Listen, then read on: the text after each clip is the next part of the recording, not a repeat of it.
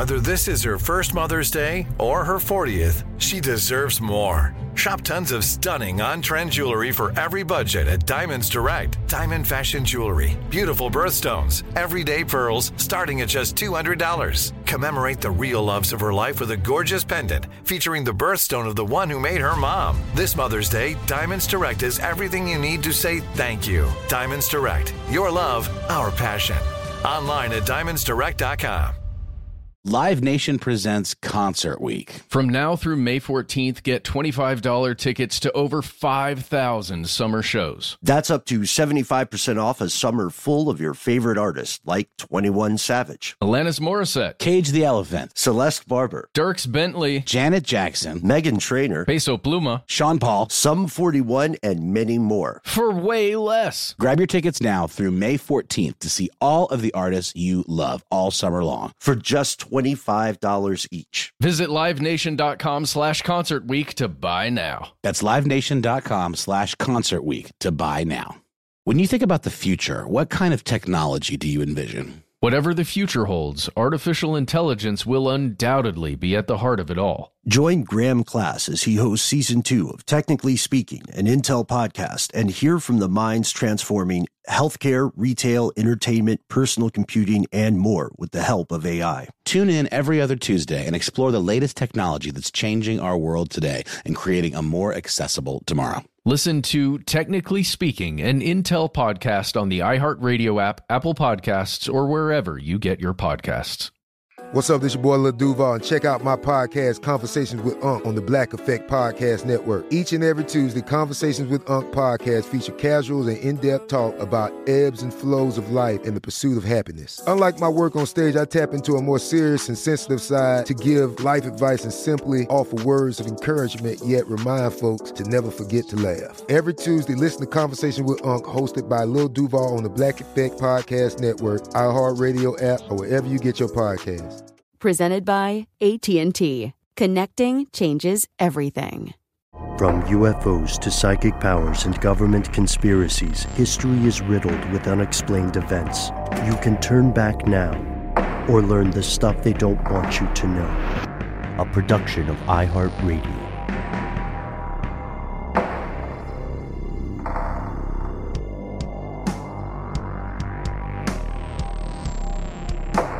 Hello, welcome back to the show. My name is Matt. My name is Noel. They call me Ben. We are joined, as always, with our super producer, Paul, Mission Control Deck, and most importantly, you are here, and that makes this the stuff they don't want you to know. We're going on a journey today, fellow conspiracy realists. We are traveling to the far north. We're headed to Alaska, and we are looking for a town. It's a place you could easily miss unless you knew exactly where you were going and you knew exactly what you were looking for. This is a story of disaster. It's a story of death, and some would have you believe it is a story of monsters. Today's question: what happened to Portlock, Alaska? Before we begin, Matt, Noel, had you guys heard of this town before we started researching this? I had not. When I first came upon the stuff and, shared it around with everybody, I had never heard of it. I'd never even heard of the peninsula that we're going to be talking about, this whole area. I know nothing. I just know it's frontier, it's Alaska, and I remember tiny bits of some of the history do you remember that Discovery show that came out a long time ago, Ben? It was the first fiction show that Discovery was making, and it was about Alaska. Didn't our CEO Connell Byrne have something to do with that back in his Discovery days? I think so. I feel like I just remember looking up quite a bit of Alaska around that time, and just learning about how, you think the American West, as it was, changing, and as Westerners were moving out to the West, like how rough that was, but then realizing just how tough it was to exist in Alaska in, in those earlier times, 1700s, 1800s, even the early 1900s. What was the impetus to settle out there, Ben? Like, I mean, it seemed like so inhospitable. Was it about establishing trade, or were there resources to exploit, or a combination? Yeah, both. And then later, it became an important and remains an important geopolitical barrier during the days of the Cold War. Alaska is very, very close to Russia. Right. And so it behooves the U.S., at least in their calculations, to have something between their continent and Russia. This place is inhospitable. It is still dangerous. We'll probably allude to this a couple times in today's episode, but a few years back, Paul, Mission Control, and I traveled to Alaska, and I believe it was the first time for both of us. This was in the production of a show called Missing in Alaska, which also centers around a mystery in the far north. And it's very much on the edge of the wild in a way that many residents of the U.S. would be unfamiliar with and would perhaps find dangerous. But Ben, where did you guys travel to when you made that? Sure. Yeah, we were in Anchorage, Alaska. That's one of the easiest places to fly in, and we landed there. We were there for about 2 weeks, and we were gathering footage, gathering tape, gathering interviews. And Paul traveled to, I don't want to say too much without spoiling this story, but Paul and our host traveled to a incredibly remote location in Alaska on the open ocean and to an island searching for a plane crash. Those are the teasers. The show is available for free on your podcast platform of choice. Smash that like and subscribe button, or whatever people say nowadays. I guess my point is you guys have personal experience just being in Alaska, though it is a massive place, and specifically on an island. So like experiencing the water, like the shores and the water, and how frigid and how dangerous that can be. Yeah, so it may surprise people to know that even in the modern day, life in many parts of Alaska is at the mercy of nature and the passage of the seasons. So there are times where the ocean may simply be non-navigable in certain parts, right? And there are, for instance, when we were out working on this, we were racing against time because we had seasoned experts and veterans, pilots, captains who were saying, look, I've been doing this for decades. And if X, Y, and Z don't come together before, this season hits, then you're going to have to wait another year. And that's just the reality of living with nature in a way that many people don't nowadays, because the majority of human beings live in urban areas. But this sets the stage. Just so you know, we're going to a very brutal place. Here are the facts. Nowadays, Portlock, or what Portlock used to be, the site where Portlock was located, is abandoned. This was once a pretty bustling hive of activity at the very edge of the frontier. It is located, as you said, Matt, on the very southern edge of something called the Kenai Peninsula. That's right. And the closest town is a little bitty place about 16 miles to the north called Seldovia, which has a distinctly Nordic quality to the name. And just to give you an idea of exactly how remote this place is, Seldovia only has around 300 residents. There are no roads leading in or out, and it can only be reached by a small plane or boat. Because there's obviously no airport, so it would have to be one of those like planes that land on the water, if I'm not mistaken. Yeah, and the same really goes for Port Chatham or Portlock, what we're talking about here. And if you look at it on a map, you guys, it's at the edge of nowhere. There's ocean. There are a few islands right outside of where it is, like some tiny little islands, and there's some state parks around it, and Port Graham, and then like you said, Seldovia, and that's it. It's incredible to imagine that people showed up there and started work to create any kind of living quarters or even a business. Yeah, and the story already gets a little bit confusing because this place was known as Portlock, and a lot of people outside of Alaska and outside of this region will refer to it as Portlock. But people who live in the area often use the name Port Chatham interchangeably. That's because Portlock is located in Port Chatham Bay, but there's another nearby community called Port Chatham. Additionally, there are a ton of places named Port something or other in Alaska. Why? This sounds a little weird at first. Here's why. It is important to remember modern exploration of the area, by which we mean after native people have been living there for thousands of years. Modern exploration of the area depended heavily on maritime transportation of resources and people. There were no planes, there wasn't any air travel, and the brutal realities of overland crossing. Even now, with modern roads and the internal combustion engine, even now it's still difficult. But back then, you would be naturally limited to how much you could take by like traveling by foot or traveling by sled, what have you. And, also you had to have honest conversations with your fellow travelers, like, how much are we willing to risk for this? Is it worth it just to wait a year for a boat instead of, just trying to get out there and hope we make it back? This is a crazy time. It's something that a lot of people might find hard to understand, but it was reality for many, many people for decades and decades and decades. And it's the town itself is named after a guy named Nathaniel Portlock. He's a sea captain, maritime fur trader. He was active in the area in the late 1700s, specifically 1786. They took that's like the claim to fame, if you want to call it that. And this originally started out as purely a business town. It was a salmon cannery. Mm-hmm. And it later led to some other business operations, some kind of more industrial manufacturing. There was a chromite mining operation, and they named the site Chrome.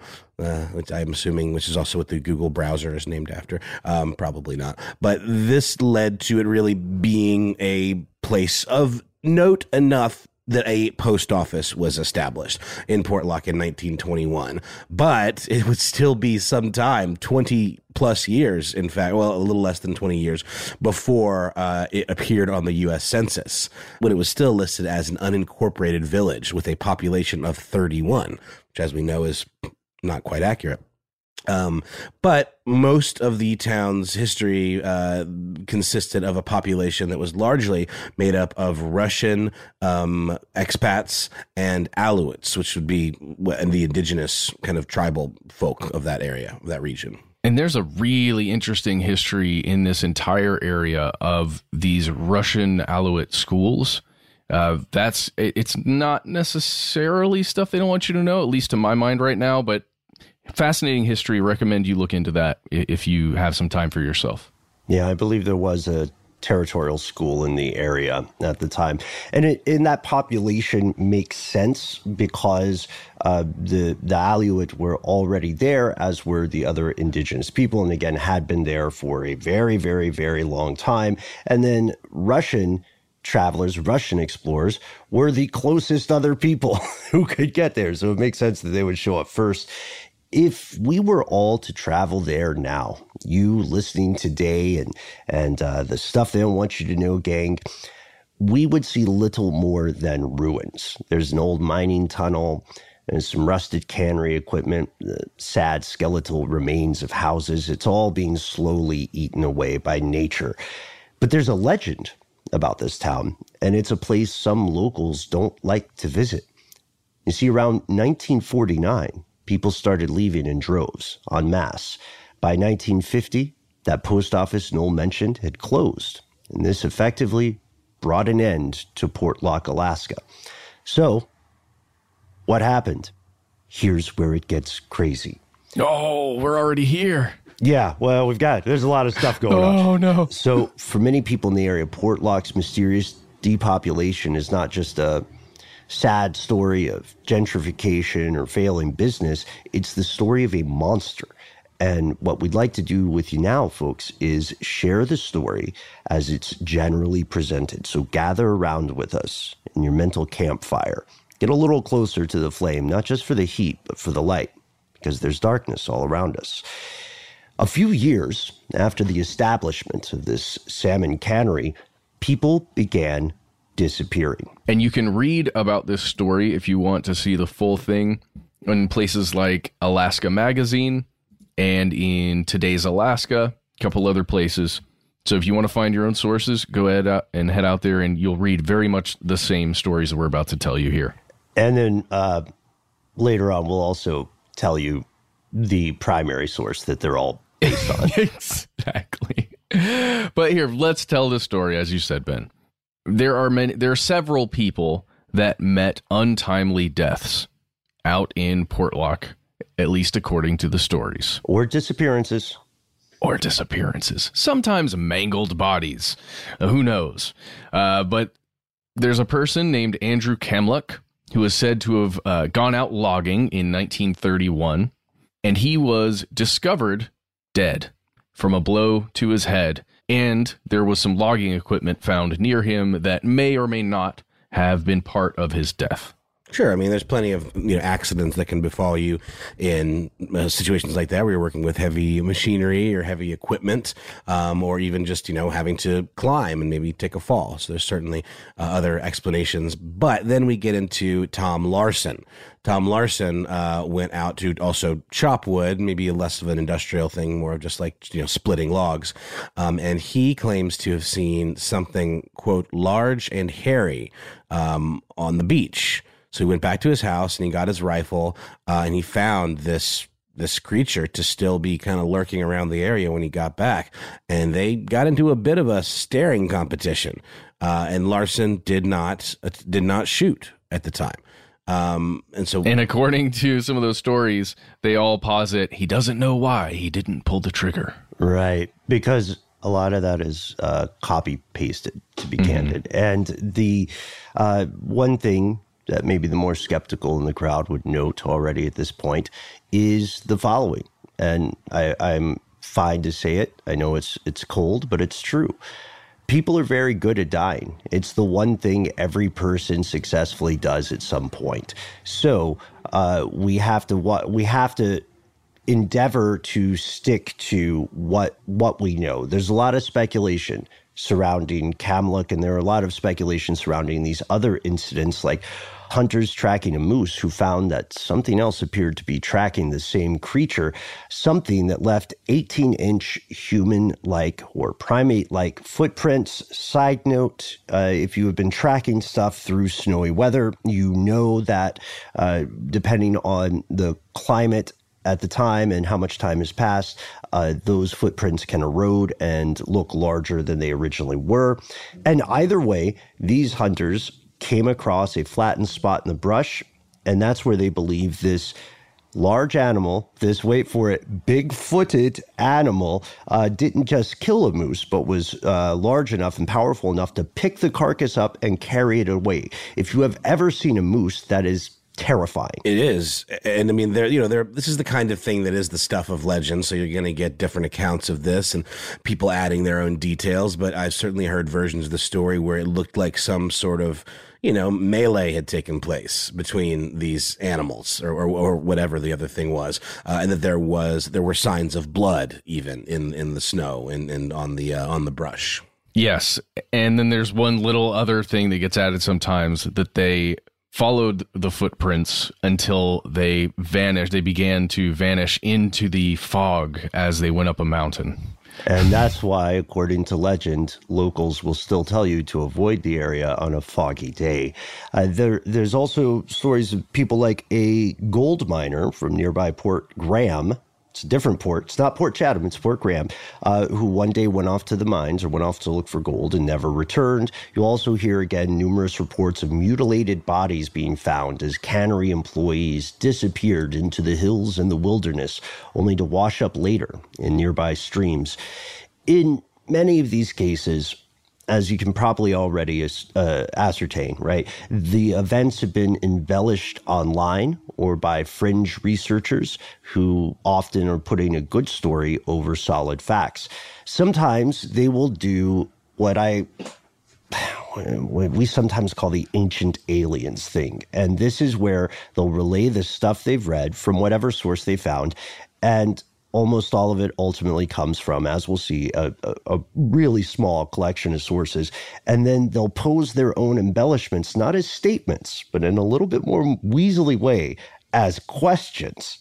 It's like, so if you see an episode of Ancient Aliens, and they'll say something like, the stonework and the masonry of Machu Picchu remains unexplainable by modern standards. What if they had help? What if there was some other civilization at play? Where did they come from? Could it be related to the stories of Atlantis or other ancient, incredibly advanced civilizations? Could it be aliens? Cut to commercial. Live Nation presents Concert Week. From now through May 14th, get $25 tickets to over 5,000 summer shows. That's up to 75% off a summer full of your favorite artists, like 21 Savage, Alanis Morissette, Cage the Elephant, Celeste Barber, Dierks Bentley, Janet Jackson, Meghan Trainor, Peso Pluma, Sean Paul, Sum 41, and many more. For way less. Grab your tickets now through May 14th to see all of the artists you love all summer long. For just $25 each. Visit livenation.com/Concert Week to buy now. That's livenation.com/Concert Week to buy now.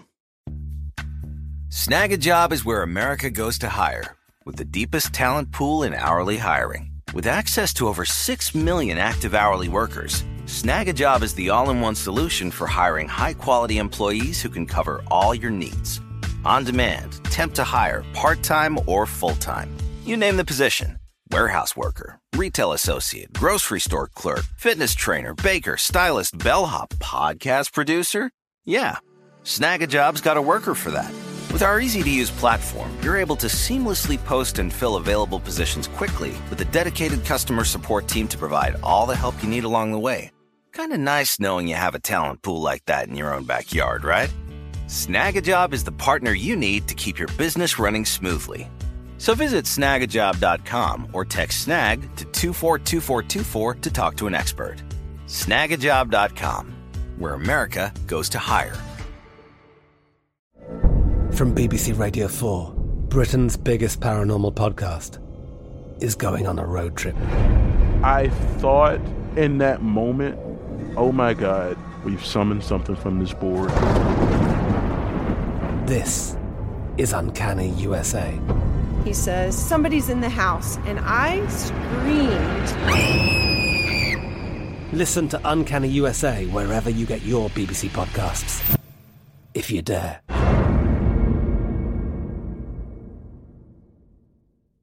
This episode is brought to you by Terminix. Terminix can't help you solve the world's biggest mysteries or take on alien life. At least not the ones you're thinking of. But they can help take care of pesky invaders in your home. Like the ants in your kitchen, the roaches under your sink, and the termites in the walls. Because when pests show up, so does Terminix. No matter what type of pest it is, they can Terminix it fast with personalized pest care that puts you in control. Their expertly trained technicians may not know true crime, but they know their local pest pressures. And with customized plans tailored to your specific situation, you get everything you need to not just get pests out, but keep them out for good. Between their speedy service, caring technicians, and over 95 years of experience, it's no mystery why they're trusted by homes and businesses everywhere. So if you have a pest problem, don't stress it. Terminix it. Visit Terminix.com to book your appointment online today. That's TERMINIX.com to book online today.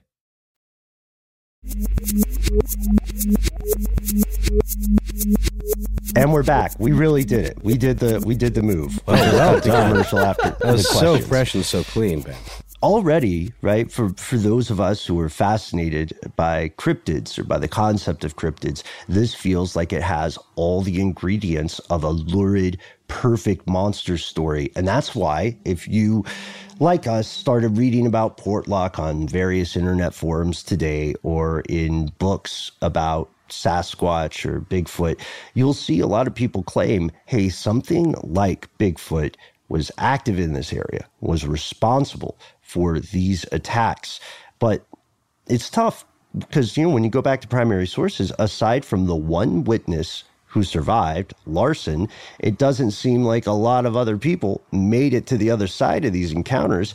And that would seem oddly aggressive for Sasquatch, which is, basically the world's reigning hide-and-seek champion, if it exists. I mean, it's famously reclusive, like a lot of other large fauna. Bears don't wake up excited to come see you. They don't know why you're around, and it's irritating and confusing and frightening to them, and we can assume the same could be said of a lot of other large animals. Except for, some of the big cats and hippos and crocodiles. Those creatures will actively hunt you. I just had an image just being hunted by the alligators specifically. Okay. Whew. Push that out of my mind. Or sorry, Nile crocodiles will actively stalk people. Oh, okay. I was going to say. They don't care. They do not care.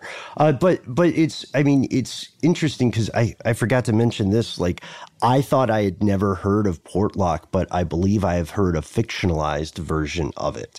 Fictionalized in that it doesn't purport to be true. It's a horror story called The Men from Porlock, which is by an excellent writer named Laird Barron. If you enjoy horror, then do check out his short stories and, have a source of light nearby if you're easily spooked.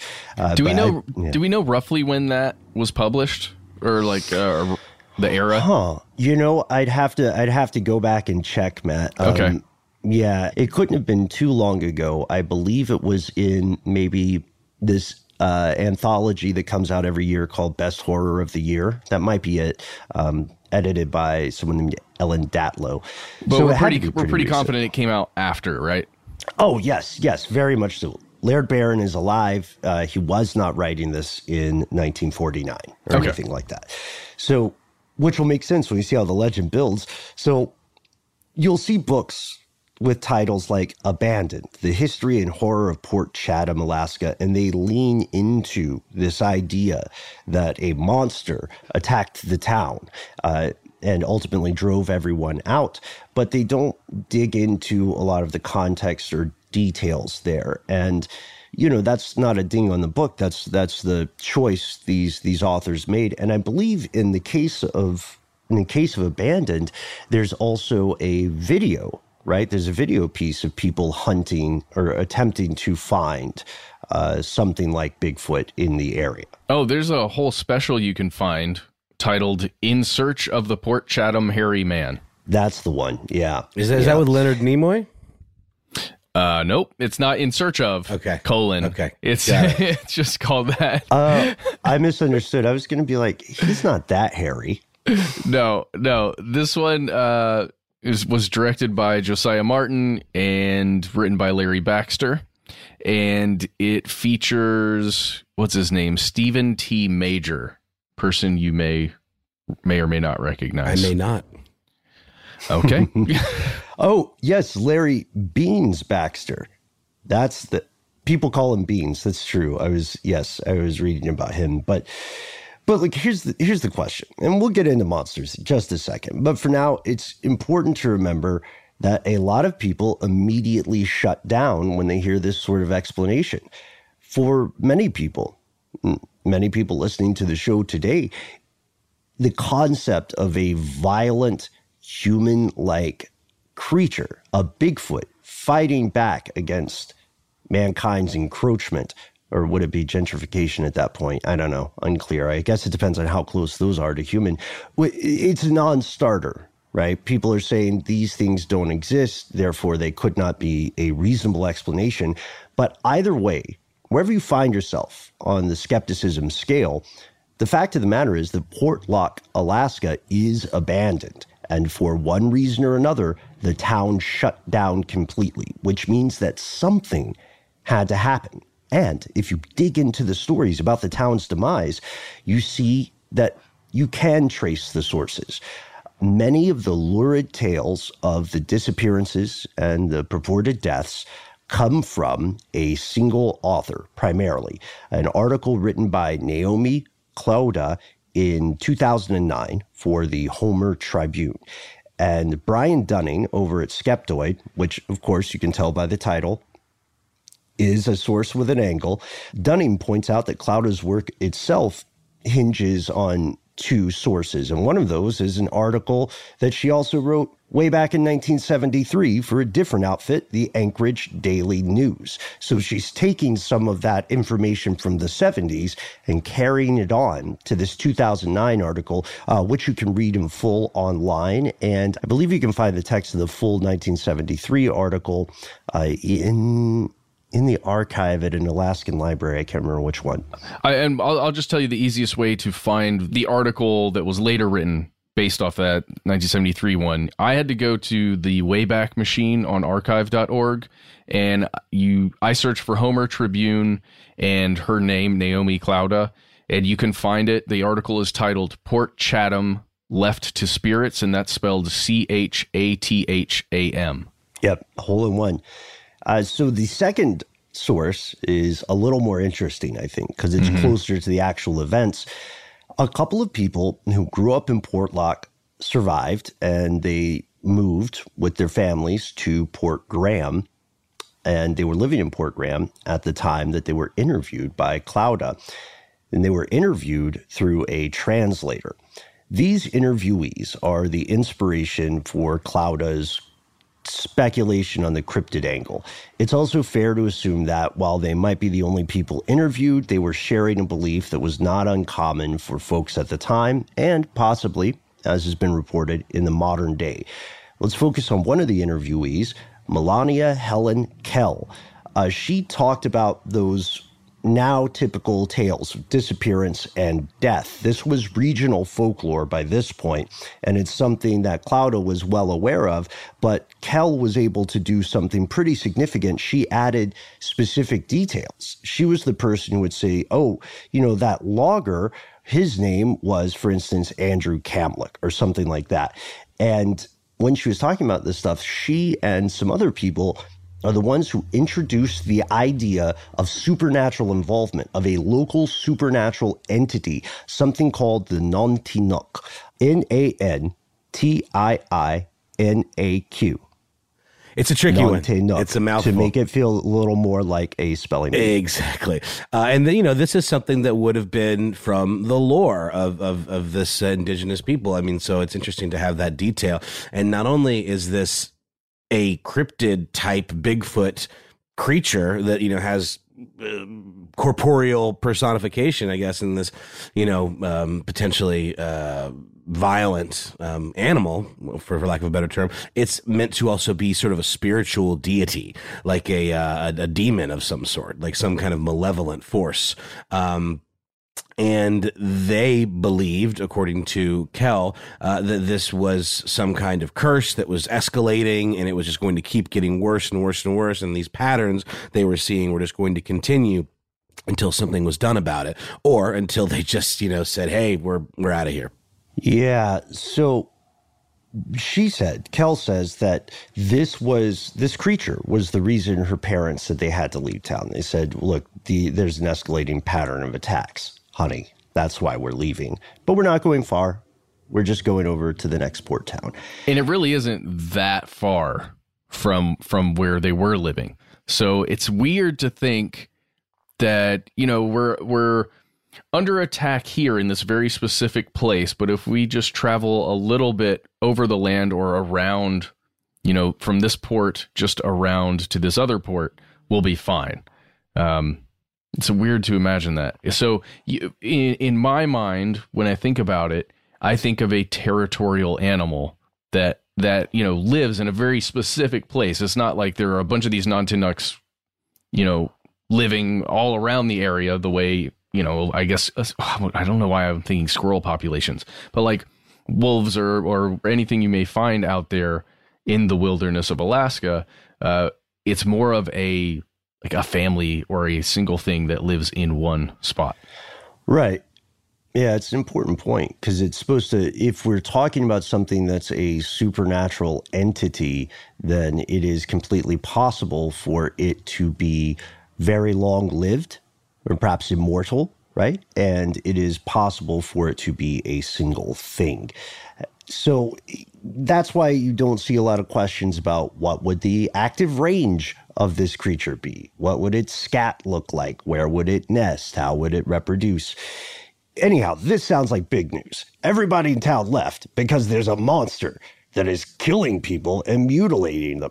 If these attacks were happening multiple times over a period of years, and they were indeed escalating, culminating in this exodus from 1949 to 1950 or so, multiple papers of the day would have probably mentioned it, right? Probably. That would have been a way to sell papers. One would think. I mean, if it bleeds, it leads, and there was blood all over the snow of Portlock, right? I don't know if we mentioned this, but these injuries, I mean, at least according to many of these primary sources, which can get diluted in the retelling, of this tale, these injuries weren't typical injuries that you'd see, done by like a bear attack or a wolverine attack or something. These were much more grisly and like essentially being almost mutilated and torn limb from limb in some kind of borderline ritualistic way. At least that's what people in the modern day are saying, right? The thing is, to the point about the idea that multiple papers would be highly incentivized to write about this, not even just for money. Let's not be entirely cynical about this. Papers were a way to warn people and help them. So there would be an ethical journalistic responsibility, arguably, to spread word of this. But the thing is, they don't. The Library of Congress has hundreds of thousands of archived records from newspapers in Alaska dating all the way back to the late 1700s, to the time of Nathaniel Portlock himself. And some of these stories do actually mention this tiny town of Portlock. And when they mention this tiny town of Portlock, they talk about the business there, which is why the town existed. They talk about stuff like fishing and the cannery and maybe a little bit about mining chromite. They do not mention anything about a rash of unexplained deaths, disappearances, and mutilations. It's because they don't want to scare people away from the cannery, right. Dude. The salmon's still there. They need workers. I mean, that's not far off from what could possibly be the case. I mean, they depended on this for their very existence and sustenance. And they had this industry that if no one will work, the industry fizzles. And it already was a very, very small, industry to begin with. Mm-hmm. Yeah, and that's a good point. And a counterpoint to that would be that the more powerful newspapers of the time would not have been affected by that town getting bad press. They would have benefited from it. So, but either way, the fact is, it didn't get reported. Was it a cover-up? Was it because in their mind there was nothing to report? We'll leave the ultimate answer to you folks, as always. But what we did find is that there was a story about crime. There's one hilarious story about crime. And it's about the postmaster. Because remember, we said the post office started in 1921, which really put a stamp of legitimacy on the town. The guy at the time, the postmaster, George Hank, was arrested by G-men, 1924, got caught with a gallon of moonshine. No Sasquatch was believed to be involved. Yeah, but maybe George and some other folks were dealing in some serious moonshine production out there somewhere, and it was organized, and you could even call them organized criminals. Wait a second. No, I'm just joking. That's my speculation and like coming up with ideas because I have this one fact. Just an example. And disappearances did get reported. There was one reported in 1920, and then later, before then, there was a report of a boat being found in 1917, and the boat that washed ashore in Portlock was the same kind of boat that these two hunters had set off on from Seward, Alaska, before they disappeared. You know, it's kind of like saying Paul and Noel leave on a road trip to the Southwest, and they were leaving in a Ford Mustang, and then later in Texas, someone found a Ford Mustang. And you guys disappeared. Yeah. Checks out. So that sounds like something we would do. So it doesn't explain, you know what I mean? It doesn't directly link anybody. So that's the reporting you can find from the day that seems to be largely like the fact-based documentation of that time. That doesn't mean these things didn't happen, but it does definitely mean the people that were supposed to be reporting on these for some reason did not. Yeah, no, I agree. It is weird that there's nothing written there. And we can't stress that enough. It is weird. And if there was something really going on, that is weird. I want to talk specifically about this creature, this Nantinaq, whatever, or Nantinaq, whatever that thing is, because some of the attacks, some of the lore that's been generated around this thing doesn't feel so much like a Bigfoot to me.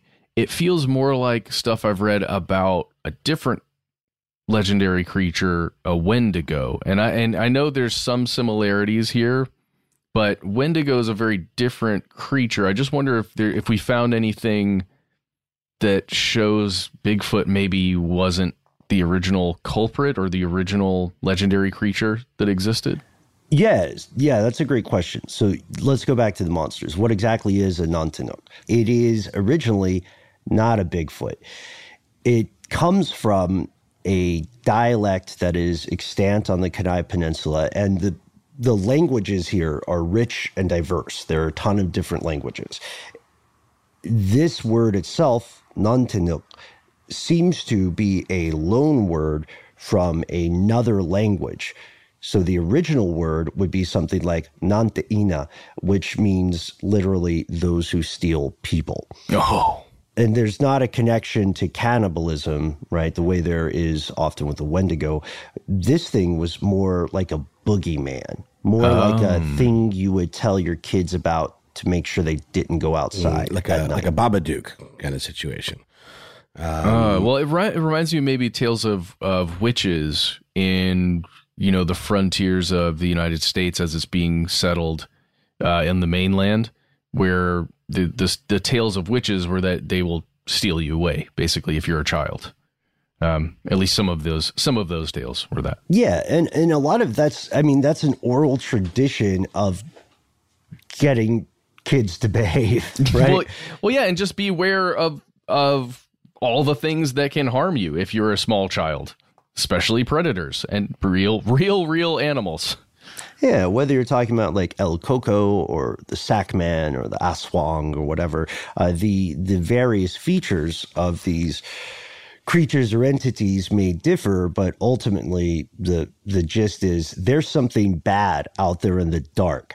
Stay inside and don't wander away. Even if it's daytime, if I can't keep an eye on you, you're doing something bad, kid, and there will be consequences. Yeah, and I have to chop all that wood so we don't freeze later this year. So yes. I can't just look at you the whole time.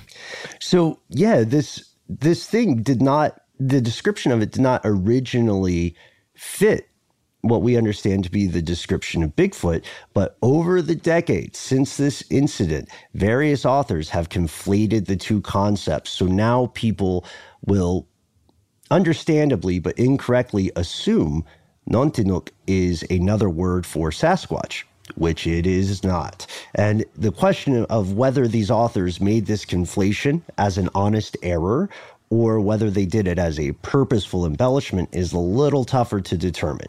You'd have to go to each person and figure it out. And I know that Sasquatch, myths often associate them having some sort of interdimensional powers, where they can, move very quickly or do various things that you might ascribe to a supernatural being or deity. And to me, the Nantinaq just takes that a step further. Like it's almost like a spiritual being first, and then human like embodiment of this creature second, which is I see where you're going with the Wendigo thing, Matt, because that's sort of very similar to that, where it's a malevolent spirit that is out to cause havoc and wreck the lives of those in its wake, Yeah. And so we see this transformation, and this is common in folklore, right? Myths commingle and they speak with one another.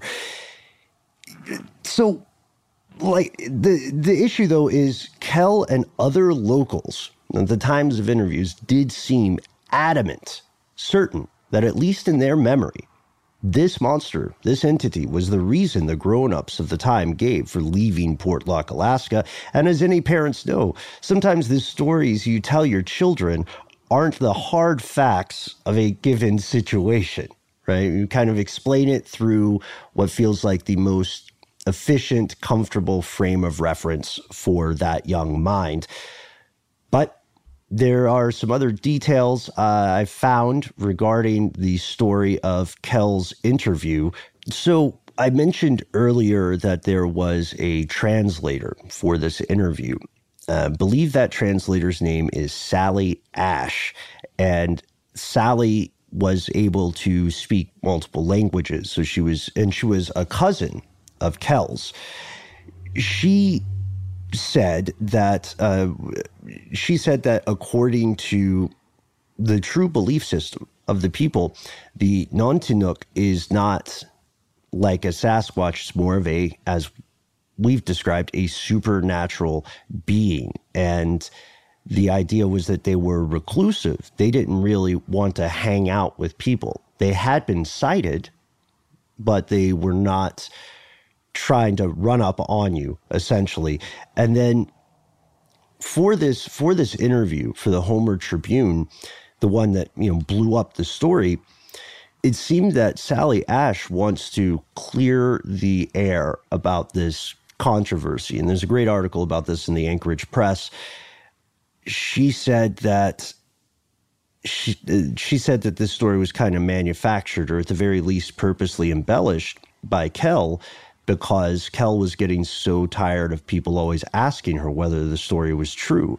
So she spun a tale around a campfire. And Sally says that my sisters, my cousins, and I all were there while this was happening, and we didn't want her to get mad at us, so we didn't want to be disrespectful to her, but later we would all have a laugh about this. So even this interview gets called into question later. Still, given that we know something definitely happened, and given that the stories seem, at least some of the stories, hopelessly exaggerated, unprovable, or muddled together, already becoming a piece of folklore, it's fair to say there's a missing piece of the puzzle here. What could it be? At this point, unless we all go camping in Portlock, we'll have to make our best guess. But for now, let's get our sleeping bags just in our rooms here and take a quick nap while we listen to these ads. Live Nation presents Concert Week. From now through May 14th, get $25 tickets to over 5,000 summer shows. That's up to 75% off a summer full of your favorite artists, like 21 Savage, Alanis Morissette, Cage the Elephant, Celeste Barber, Dierks Bentley, Janet Jackson, Meghan Trainor, Peso Pluma, Sean Paul, Sum 41, and many more. For way less. Grab your tickets now through May 14th to see all of the artists you love all summer long. For just $25 each. Visit livenation.com/Concert Week to buy now. That's livenation.com/Concert Week to buy now. Snag a Job is where America goes to hire, with the deepest talent pool in hourly hiring. With access to over 6 million active hourly workers, Snag a Job is the all-in-one solution for hiring high-quality employees who can cover all your needs. On demand, temp to hire, part-time or full-time. You name the position. Warehouse worker, retail associate, grocery store clerk, fitness trainer, baker, stylist, bellhop, podcast producer. Yeah, Snag a Job's got a worker for that.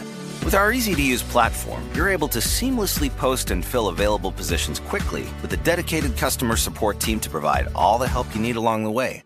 Kind of nice knowing you have a talent pool like that in your own backyard, right? Snag a Job is the partner you need to keep your business running smoothly.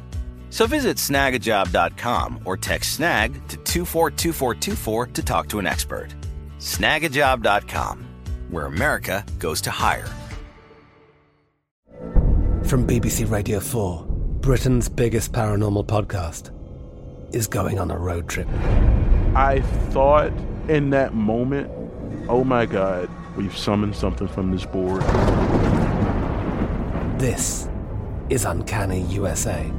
He says, somebody's in the house, and I screamed. Listen to Uncanny USA wherever you get your BBC podcasts, if you dare.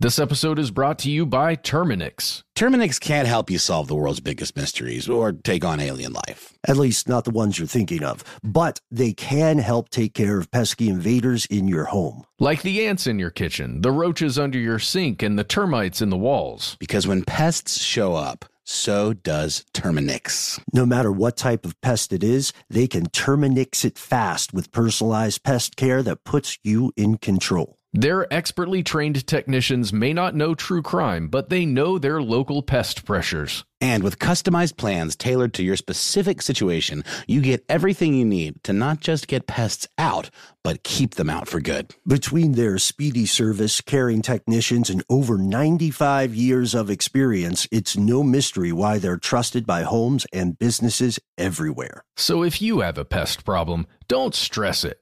Terminix it. Visit Terminix.com to book your appointment online today. That's TERMINIX.com to book online today.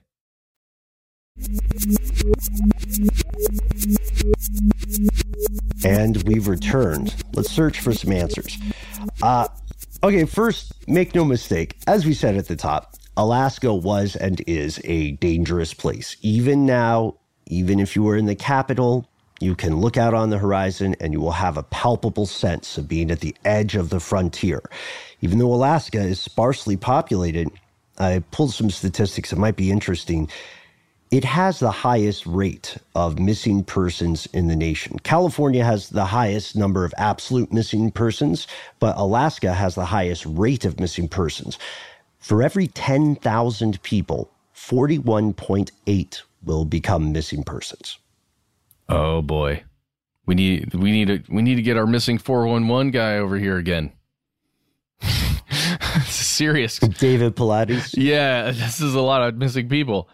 Okay, that's pretty disturbing. And we talked about it before. It's about the environment itself, right?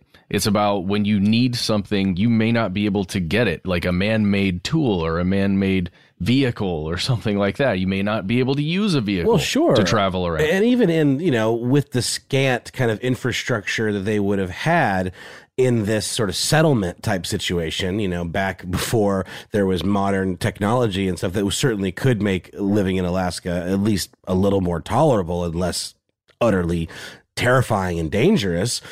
I mean, it's not out of the realm of possibility that this number of disappearances might have happened just organically from like going out into the wilds and taking a fall, or because I believe a lot of these bodies were discovered in a lagoon after washing down from various rivers that were like higher up in elevation. So, I mean, again, the mangling and all of that, we don't have firsthand accounts or images of this. So a lot of this is hearsay or possibly like a way to explain why are so many people dying, but you really could just explain it by saying, yeah, it's because it's a harsh environment that is a very scary place to live. And there's many, many, many ways to die. Like you said, Ben, that's something that human beings are great at doing. From way back when the first humans were there to right now, the cold is one of the biggest things you got to worry about. And if you are not fully prepared and experienced to go through cold weather like that, especially if you're on foot, then it's over. And you're just lost for a while until your body shows up. Mm-hmm. And when you are in a place without infrastructure, support, easy access to medical care, something as small as a broken ankle can spell the end of your story. You have to be very careful. So just imagine how much more common this is back in the day. There's no GPS. There's no satellite communication. there's someone who's expecting you in a month or so. So the stakes are high. And secondly, even now, towns across North America, across Canada, the US, Mexico, and towns across the world only exist when it makes sense for people to live there. So odds are, if you are listening in the US right now, you are maybe a day or two, maybe 3 days away by car from an abandoned site near you. And many ghost towns become depopulated when they're no longer relevant on trade routes or when the industries they depended on were no longer relevant to the larger economy. This is why you see towns across the states that were abandoned when new railroad lines bypassed them, right? And now the horse and carriage trade that they depended on is all going by rail miles and miles north or miles and miles south or west or what have you. This is also why when you see a new stretch of interstate passing through a different town, people from the town that was no longer convenient by the interstate would tend to move. There would be brain drain. There would be population drain. And with this in mind, it's quite possible that the real murderer of Portlock, Alaska, may have been something as simple and as ruthless as progress. Ah, that dastardly progress.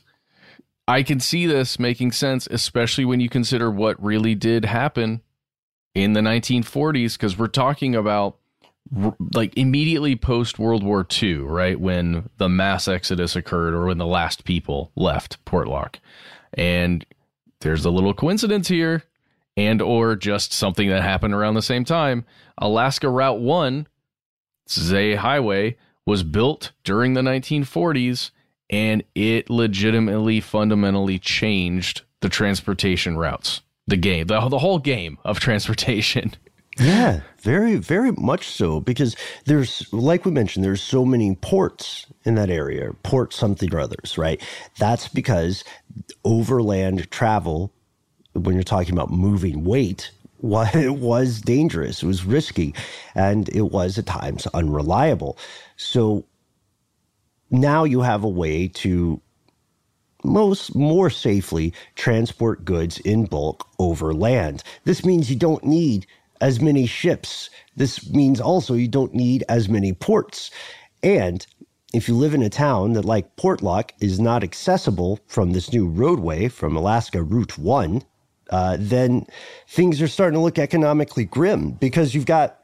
So if you look at the map of the peninsula, like Matt said at the top, what you can see is that Portlock is at the southern tip, kind of trending a little bit toward the western side. And if you look at the way that Alaska Route 1 is built, it's on the other side of that peninsula. Yeah, it's on the opposite side. And Port Graham is on the other side of that peninsula, where there are stories of people moving directly from Portlock to Graham.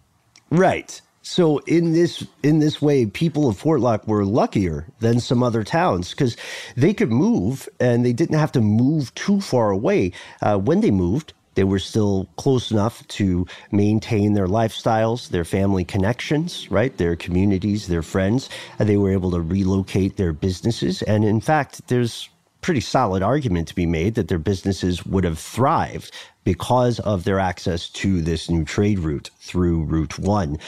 So it's possible then that people like Keel's parents just told her a story they thought a kid would understand instead of walking her through the ins and outs of local economics. Unfortunately, it looks like the very same person who translated that story is telling us that it was little more than a tall tale or a prank. Unfortunately, we'll never know as the parents themselves were not interviewed. It's hard with this kind of stuff because so much of it is wrapped up in superstition and wrapped up in this very, very harsh existence and this kind of, combination of these indigenous tales and folks that are, very superstitious. So you get these versions of the story that really lean into but the mutilations were made by some hellfire creature that couldn't possibly walk the earth, that we know of, and really muddies the waters. But there is the idea that Portlock, simply because, again, of the nature of the size of it and the remoteness of it, that it just became less economically viable. And that's something that certainly could be leaned into by the skeptical crowd. But it still is a place that locals tend to avoid. There are other superstitious tales wrapped up in this. I wasn't able to find a direct primary source, but there are, people who describe the area as haunted, and as of seeing apparitions and other kind of spooky stuff. Not just, a limb from limb tearing monster. So you can explain this stuff away all you want, but superstitious people remain superstitious, especially if they're part of generations of this kind of superstitious storytelling.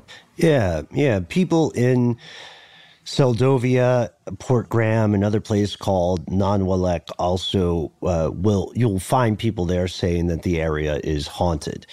But with that, you could say that about a lot of places. Honestly, you can go to almost any region in the world and you'll see a lot of people who say, this part of, I don't even know if I believe in ghosts, but that abandoned asylum, right? not gonna catch me there. 1,000,000%. Fully haunted. But and they always say it's of the people who died in these mysterious ways. They're the ones that actually haunt it, not the spirit itself or the creature. Right. And in that case, you have to ask how much of that has been generated purposely by mass media, but the local aspects, the regional folklore is true. And there are people possibly listening with us to the show today who have personally encountered these tales. We would love to hear from you. It's also possible that people, of course, most people don't want to seem credulous or silly or superstitious. So these beliefs or this discomfort might be something they keep largely to themselves, to their close friends, or their confidants. It's not something that you start a blog about.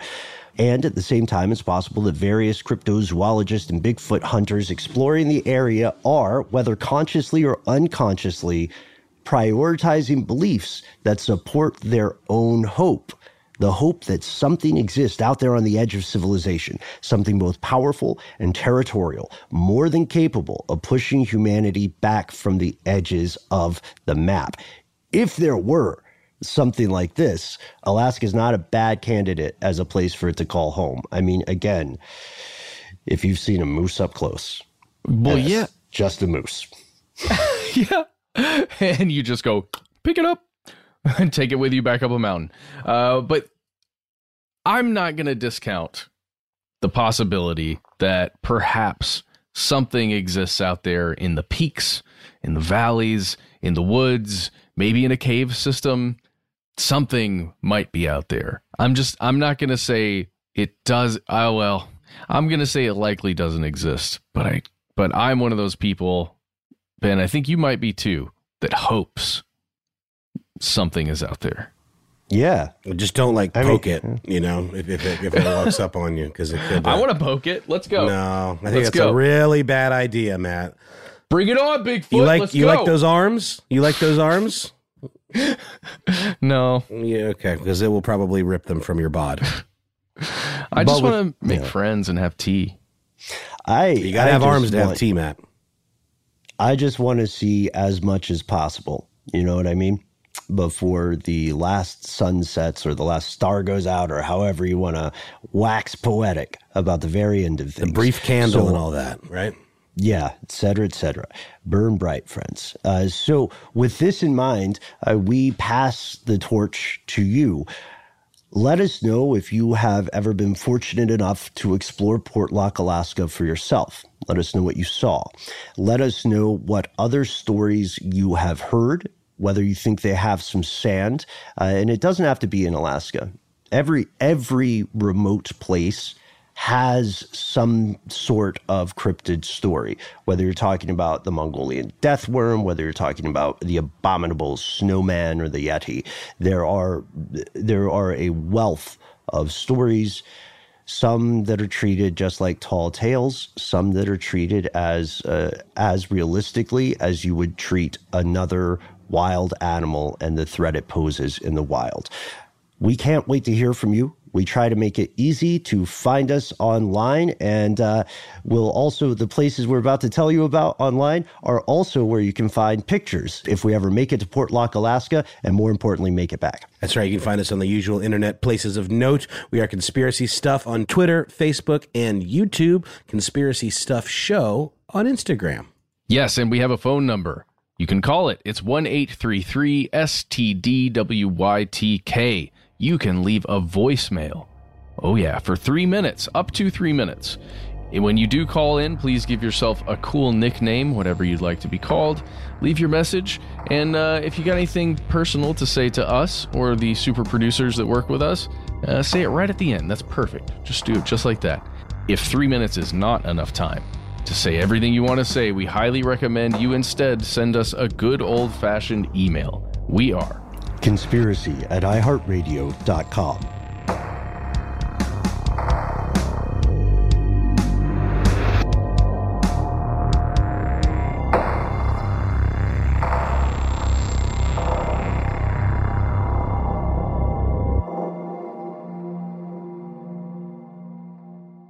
Stuff They Don't Want You to Know is a production of iHeartRadio. For more podcasts from iHeartRadio, visit the iHeartRadio app, Apple Podcasts, or wherever you listen to your favorite shows.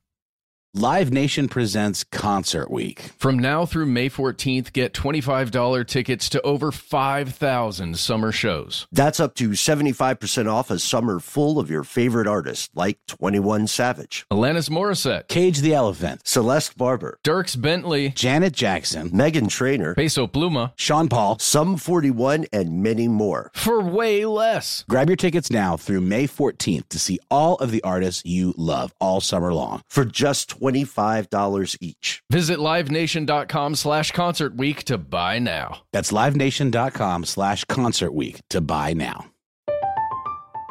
I'm Katya Adler, host of The Global Story. Over the last 25 years, I've covered conflicts in the Middle East, political and economic crises in Europe, drug cartels in Mexico. Now I'm covering the stories behind the news all over the world in conversation with those who break it. Join me Monday to Friday to find out what's happening, why, and what it all means. Follow The Global Story from the BBC wherever you listen to podcasts. Xfinity has free premium networks for everyone this month, no matter what kind of entertainment you love. Addicted to true crime? Catch killer cases and more spine-tingling shows on A&E Crime Central. Crave adventure? Explore Asian action movies on Hi-YAH. Searching for something extreme? Check out skating, snowboarding, and more on Fuel TV Plus, the global home of action sports. And find crowd-pleasing bops on iHeartRadio's Hit Nation playlist. There's new free shows and movies to love every week. Say free this week in your Xfinity voice remote. You know that feeling when you walk into your home, take a deep breath, and feel new? Well, that's what it's like to use Clorox Scentiva. Because Clorox Scentiva smells like coconut, cleans like Clorox, and feels like energy. It'll elevate any cleaning routine to not just clean, but also make every room smell like a tropical coconut getaway. Discover how Clorox Scentiva's powerful clean and refreshing scents can transform your space. Get yours in coconut or other fabulous scents at a nearby retail store.